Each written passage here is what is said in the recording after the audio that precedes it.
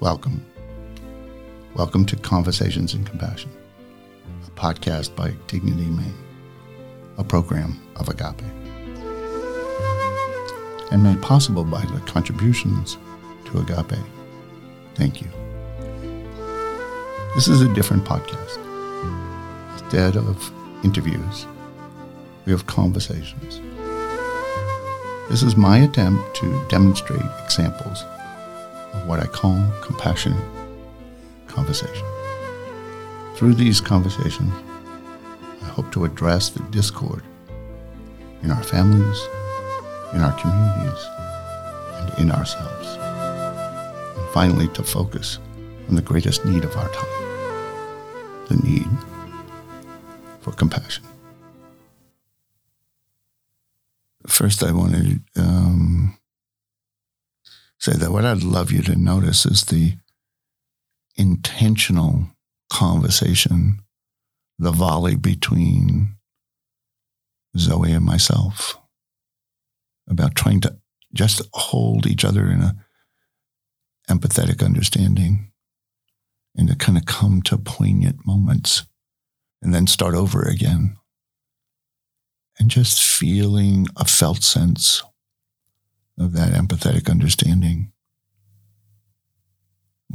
What was the view? How did she see it?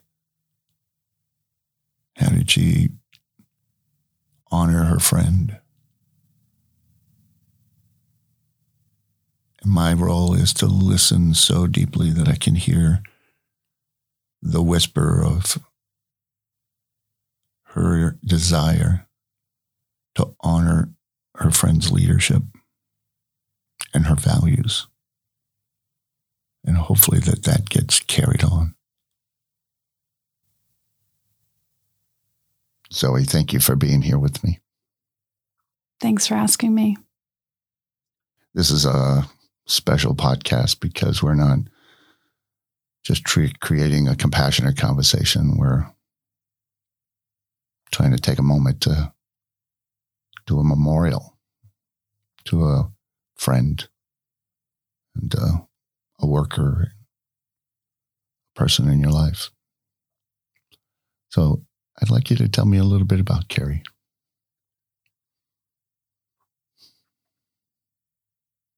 It's funny because I was talking to my daughter this morning, and I wish I could remember what she said, but it was something along the lines of, it's really hard to explain to people how Carrie was. And I've been thinking about that a lot recently because she was so many amazing things to so many people. And she was also so solidly aware of who she was as a person. And I think that's why she attracted so many people, because she really lived radical acceptance because she had experienced the flip side of it. But Carrie was, when I first met her, she had just started working with the Church of Safe Injection, just started working with Jesse, and was brand new back in Maine after being gone for 10 years. And while she was gone, she was really struggling with her mental health and substance use and in situations that were incredibly dangerous, and really felt like she couldn't get out of it. And I imagine had times where she felt like she didn't deserve to get out of it. So when she came back to Maine, she had only been back for a couple of weeks when she met Jesse. And, Jesse had this incredible way of finding the most amazing people and see, it sounds corny, but like seeing the good in them. And so he kind of scooped her up and said, do you want to work with people who are using drugs and help them access clean supplies and teach them about naloxone. And she was like, yeah, sign me up. And so the first time I actually met her, I just heard her because she and Jesse kind of crashed a meeting of the statewide syringe service programs. And I remember sitting in this office in Augusta, and she introduces herself, and I'm like, who is this person? And she's kind of rambling on. I'm like, all right. But as I grew to know her more and kind of help support the church in the way that I could, which was limited at the time, we became very close after Jessie died, when she asked me to come help her.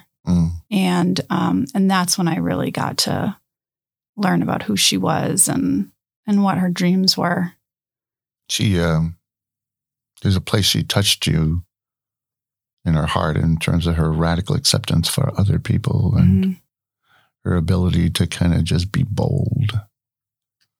Yeah. And, we never disagreed. Like our values were always right on, very similar. And I think that I really appreciated that in her, that like, even though she was still trying to figure her life out and there was a lot that, as she would say, like she didn't know much about, she was so clear on those values. And I wanted to work together because I wanted to be around that. And I really liked this idea, and I've been thinking about it more and more recently, about like building each other up. And there were things that she wanted to learn that I feel like, I could help her with. And so that was kind of where we started. And it was just, we always made decisions together and they were always aligned. You could feel this partnership between the two of you as you approached the church and took over for Jessie. And it was amazing to find out that somebody would have almost identical values and that she would reflect something and you could go, oh, yes, yes. Yeah. In this conversation so far, you've mentioned two people who have taken some very strong leadership about moving the needle around this opiate epidemic. I mean, really trying hard. And they're gone.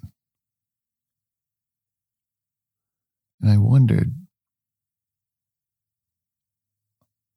why is the leadership gone?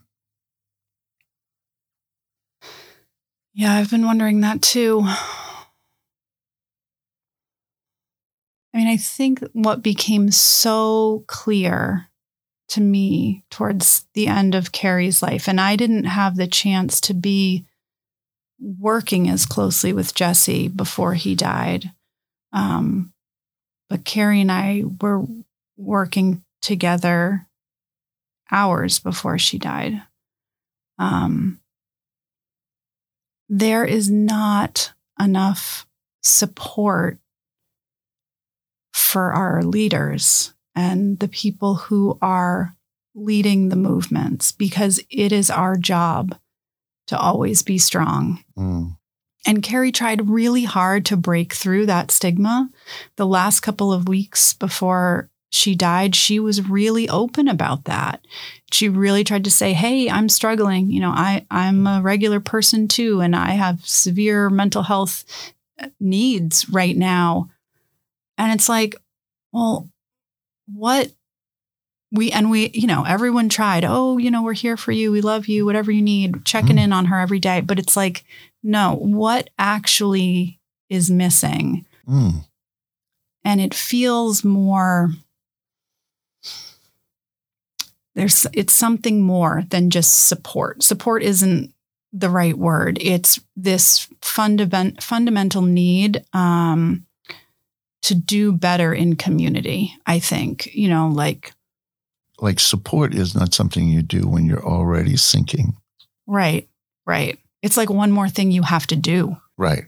And you don't even have the energy to do what you're doing. Right. And it's, I'm here for you now that you're crying.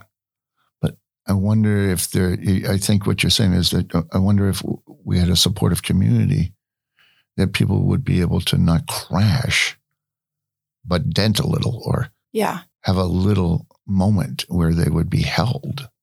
Right. And, for me, I can't not think about, it is a human desire to not have pain and to take pain away when we can. And I believe that everybody should have that right. And you can take pain away a lot of different ways, but you should be able to not feel that pain for a little while and then kind of be ready to do something else. And right now, so many people that we're seeing who have a history of using substances and continue to use them recreationally, that choice is taken from them by the lack of resources, leadership, whatever you want to call it, to ensure that we have a safe supply for people who are actively using illicit substances. I mean, again, that's also not the issue and not why she's not here today. But it's a factor. And but there's still a stigma even for mental illness, for the trauma that she experienced when you talked about her being, away for 10 years, that she suffered dearly and almost died several times on the streets of Miami. Right. And that she carried that trauma.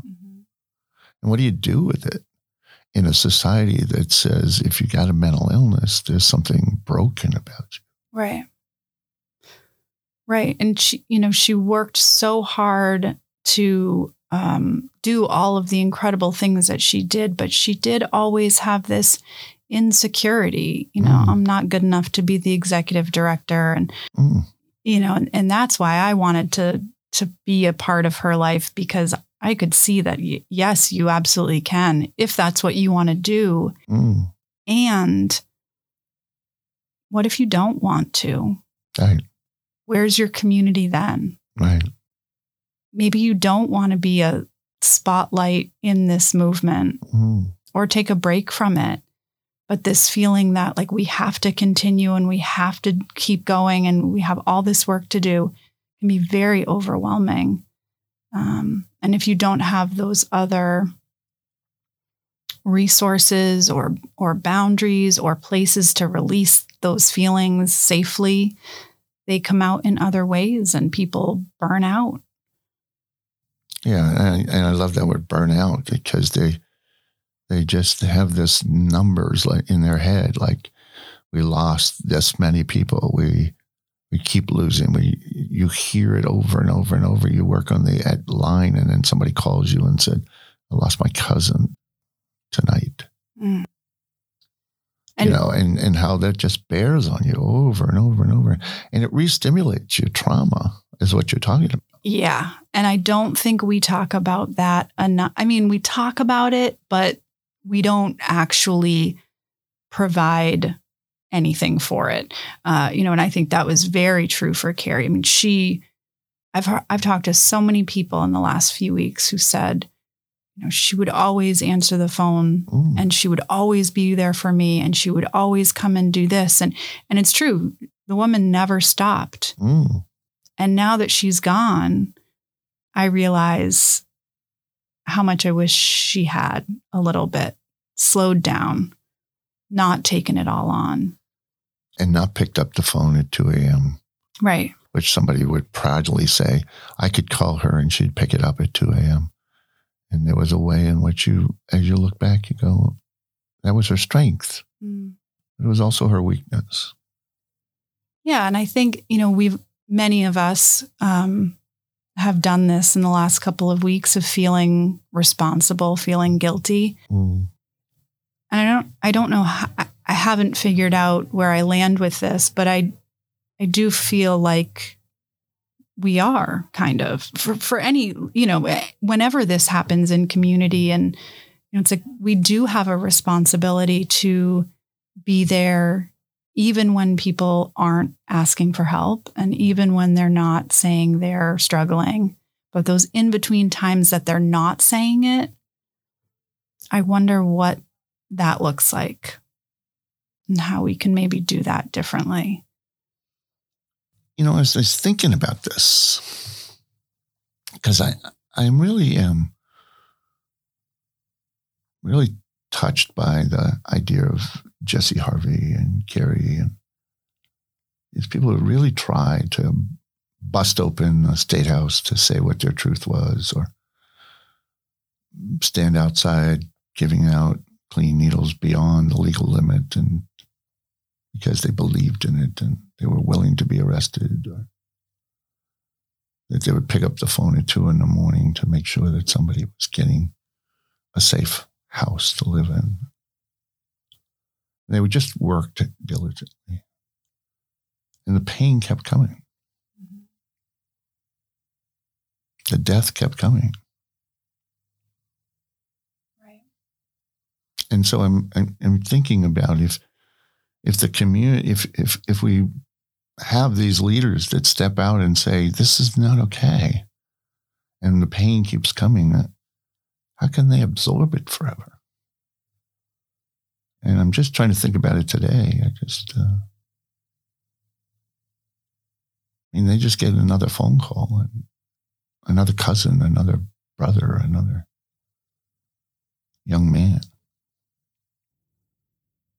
Right. And we are not doing a great job as leaders in this community. We do not stop to process the grief. And actually, I found myself hours after Carrie died already organizing, right? Like, let's, okay, we got to keep this place open and let's get everyone in here, and we need a place for everyone to grieve together, and let's come together and, let's get volunteers going. And I've spent a lot of time thinking about this to the point where I did make the decision, what, we need to stop for a little while. We need to start exploring how we take care of each other differently in organizations, in community, so that we're actually building in space, time, grief processing into the infrastructure of the organization. Because what feels inevitable if we don't is that this will continue. And again, like, people should be able to take the pain away in a variety of ways safely. And I wonder if one of those ways can be making it a requirement to pause in this work, because it is so hard. And I've seen that with volunteers and staff recently, just continuing to move forward and continuing to go without stopping. And that is their process. So honoring that and wondering if we can do better for each other in different ways. Yeah, you're speaking about what do we do as a community of doers with this grief? This massive grief. Do we just wake up and say, what can I do, instead of sit with? That's what I see. Invite other people. I see a lot of, I see it turn into action and anger, which feels helpful sometimes. I see it again and again. Someone will hear of somebody they lost, and they'll say, what are we have to do something. Where's the Good Sam bill at? What's going on? Mm-hmm. And that's how we've gotten through this last year. Jesse's loss was so significant to so many people. And we used that to like power us through. But I actually don't think it worked. We had some wins and some successes, certainly, but not if another one of our leaders is gone. And that's the process here, because you're now stepping into leadership. Yeah. It feels very heavy.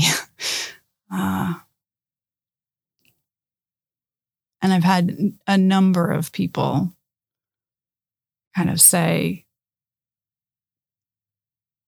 wonder if it should look different. How do you rebrand an organization, a position, if it feels like people have said like that we're cursed because our directors keep dying. And I don't believe that. I think it's a community responsibility to recognize that we need to do something different. And I think that,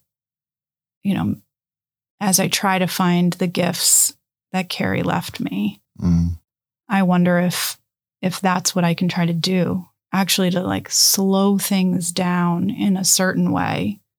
Yes, this is urgent. And so much of what we do is on the front lines directly with people who are on the daily affected.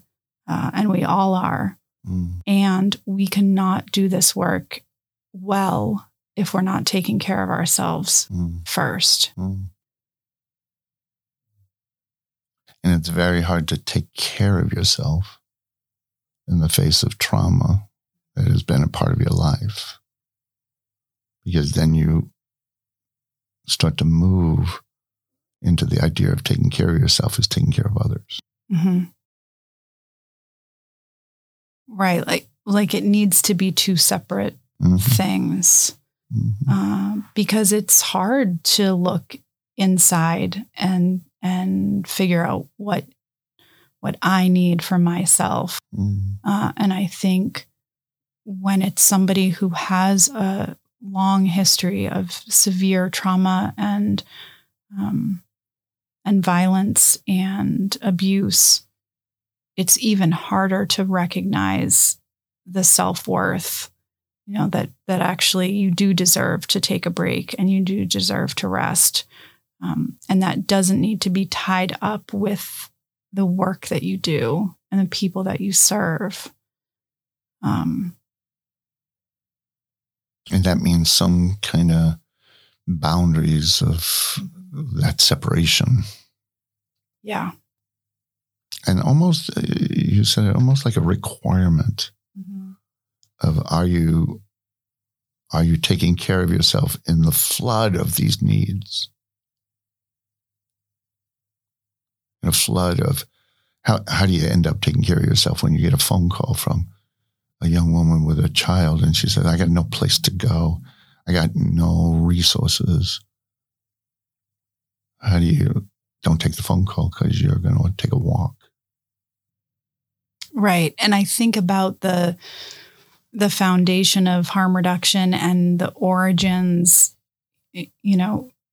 all of this work we do started by people like us doing the work for their community. And the lines are blurry and the boundaries are gray because they're our friends and they're our family members and we want to help them and do what we can do. But I think that there is a way, and maybe it comes back to this kind of how do we take care of our network of leaders? And maybe it's looking at how we do that a little bit differently. Because as much as I like the idea of a requirement, and as much as I made it a requirement that we close for the month of June, it still doesn't feel great to say like, well, no, this is what we have to do. I don't. I recognize that too as not being ideal. I want us to all decide together what we need to make sure that we're taking care of ourselves and each other. I'm sort of noticing this question about leadership, when people are put in those roles and they take it seriously, and they take it seriously to impact and make change and move forward and take care of the suffering, and then find themselves exhausted, unable to manage the trauma, which is what happened to Carrie. I mean, she worked so hard, and then it got triggered, and all the trauma was running through her body, and she was still trying to do the same leadership, and the trauma was running right through her body at the same time. Yeah, I mean, and then she said, "I need support," but it was already overboard. Yeah, and that's for both of them. It was already overboard. Right, because I also think the shame of admitting the truth is hard. What I learned about how difficult the last 2 weeks were for her before she died, I learned after she died. And even though I was doing what I thought was helpful, and I'm so grateful for some of the conversations that we had right at the very end. So grateful. Took me a while to get there. And, and so the question isn't why was she dishonest, right? Like that cannot be what the question is. It is what are we doing that allows people to not feel like they can be truthful? And with how significant their shame is. It's not their responsibility. It is ours. As a community to hold people. And that's what you were saying earlier. Like, how do we do that as a community, even if we're a movement? Right. How do we hold that the larger here is, this is a compassionate community, not a community of doing, but a community of being with each other. And then to do. Right. And you're thinking a lot about that as you step into a leadership role. Yeah. I really think that might be the first question to kind of figure out, that if people are still unable to say what they need when they need it, or maybe not even say, but just how can we do this differently? Because we've lost two incredibly significant people. More than that. I mean, we've lost, even over the last 10 years, we've lost people who weren't even able to start, and they were doing incredible work, and we lost them so early on. And it does come back to that central theme of either by the time they reached out, it was too much. And I wish that she could have felt the love that we all had for her. And so I think the reminder is just be in that place of loving each other. And that's the first step to building a compassionate community, is just acceptance and love for wherever people are at. And sometimes those places are really hard and really challenging to love.